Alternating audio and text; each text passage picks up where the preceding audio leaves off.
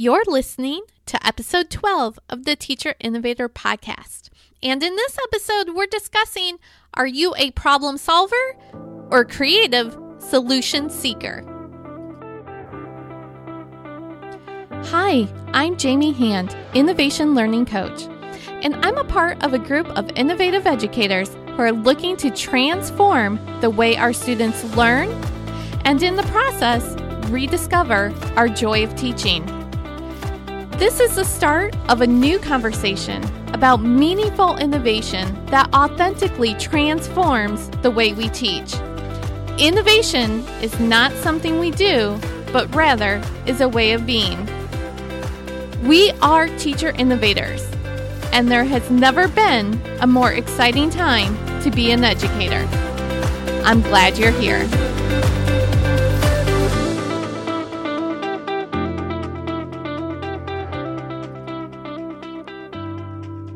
Are you a problem solver or are you a creative solution seeker?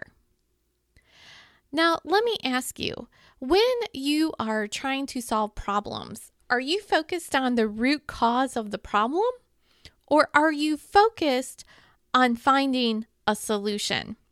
Now, this may seem just like a slight difference between being the problem solver and being the solution seeker, but what we focus on is what expands. So what I mean by that is if we focus on the problems, we're going to find more problems. Whereas if we focus on creating a solution, we will start to see more possibilities. So to prove this point, I have a little exercise for you to do. And if you are out walking or you are listening in the car, you can go ahead and do this exercise right away. But what I want you to do is while you're on the road, whether you're walking or riding in the car, start to look for green cars and count how many green cars do you see in a couple days while you're out and about. As you're looking for green cars and being aware of green cars, you're probably going to see more than what you would think. Because typically a green car isn't that common. It's not like a blue or a white or a black car. So just try that exercise. Just make a point of when next time you're in the car, go ahead and on the road, look to see how many green cars do you see. And this will prove my point that often what we are looking for and aware of tends to expand. And so when we're focused on finding creative solutions, rather than focusing on just problems, then we start to be aware and have more insights into many more possibilities of what may work.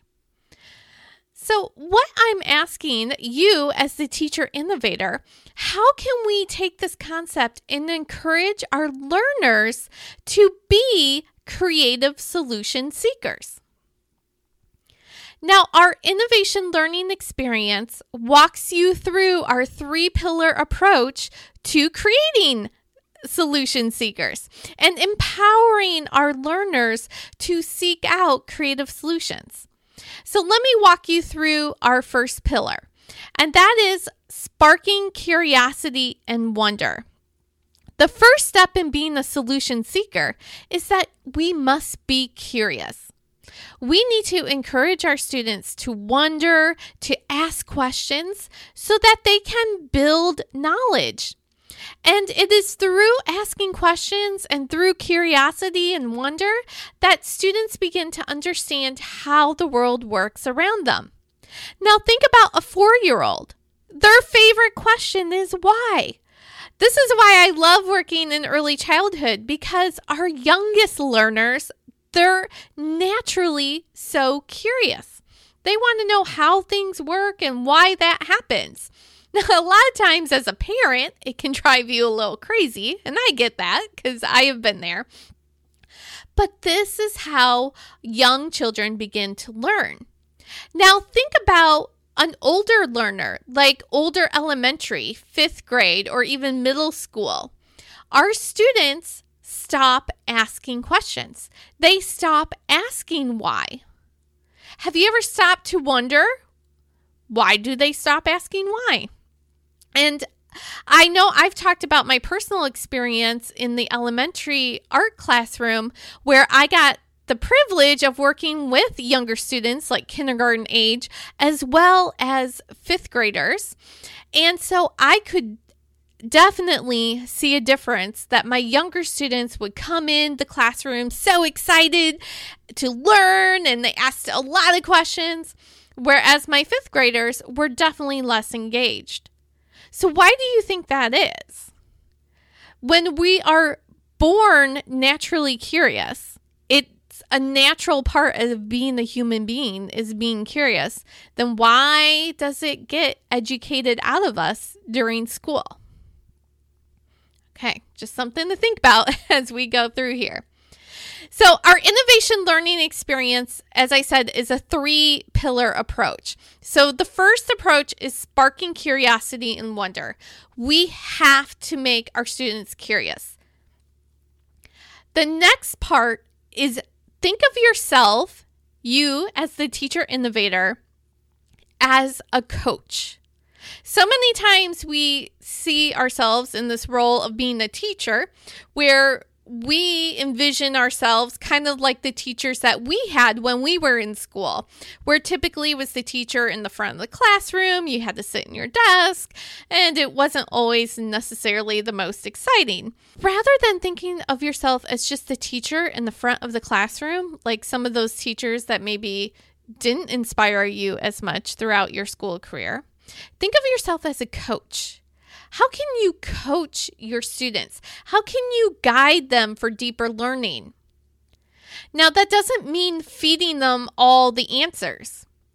As a coach, like an athletic coach, you may kind of design the plays, but you are going to base it on your learners' strengths and talents. I think this is a key part that many of us are missing, is that so many times we design our lessons and we design the curriculum and we do ask open-ended questions and we do prompt for thinking, but we're focused on the wrong part. We're focused on the curriculum or the standards, when really we should be focused on what are our students' strengths and talents. And then how can we bring in the curriculum and standards to help lift those strengths and talents? I know many of the conversations we have with students, we're focused on the negative, the data, you got this many wrong on your last quiz. So what if we flipped it? And instead of being focused on what was going wrong or what you still needed to learn, we played to a learner's strengths and talents and started to build them up that way. If we go back to comparing ourselves to an athletic coach, they know their players' strengths and talents, and they use that to win the game. So why can't we take that approach and use it in our classroom, where we take our learners' strengths and talents and use that to learn the curriculum?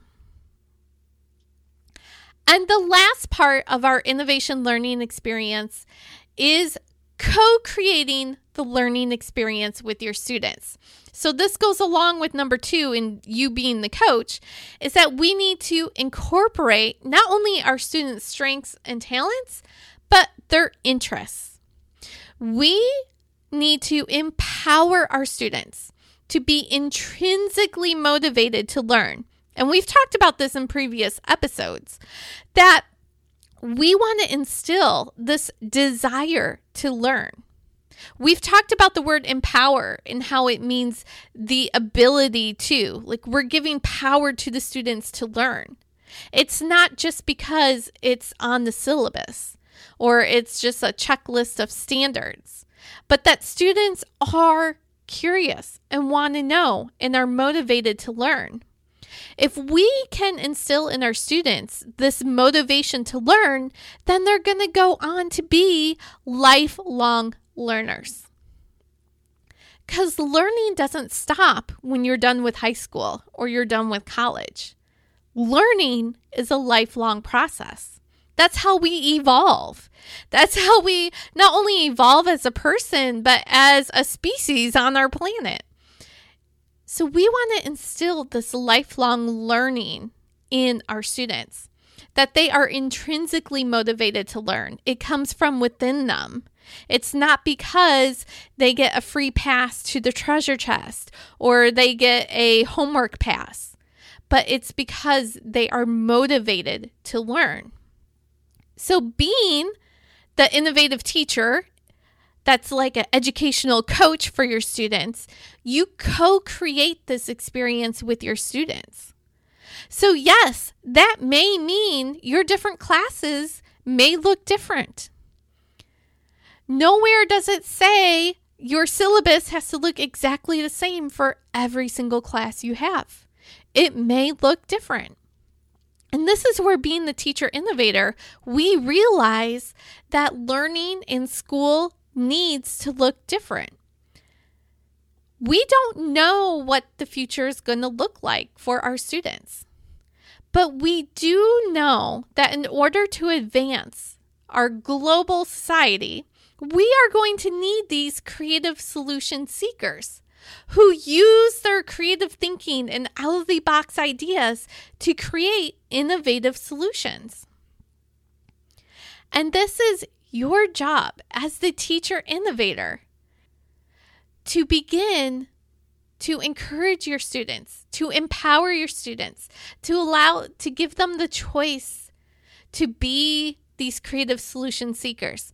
Because here's the great thing. We don't have to wait for our children to be creative solution seekers. They can be creative solution seekers right now.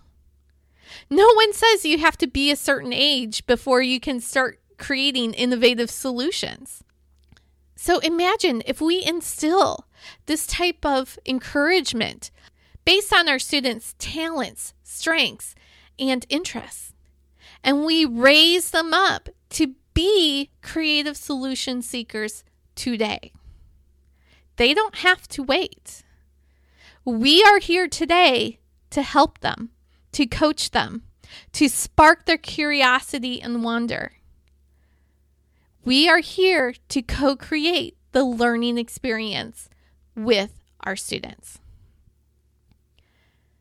Okay, so our takeaway this week is ask yourself and spend a couple minutes reflecting on, are you encouraging students to be a problem solver and focusing on just finding problems?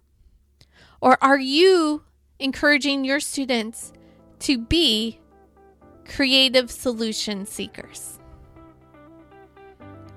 All right, thank you so much for listening to this week's episode. If you found this episode of value, please leave a 5-star review, as that helps us reach more teacher innovators like you. I will see you next week, and until then, happy innovating.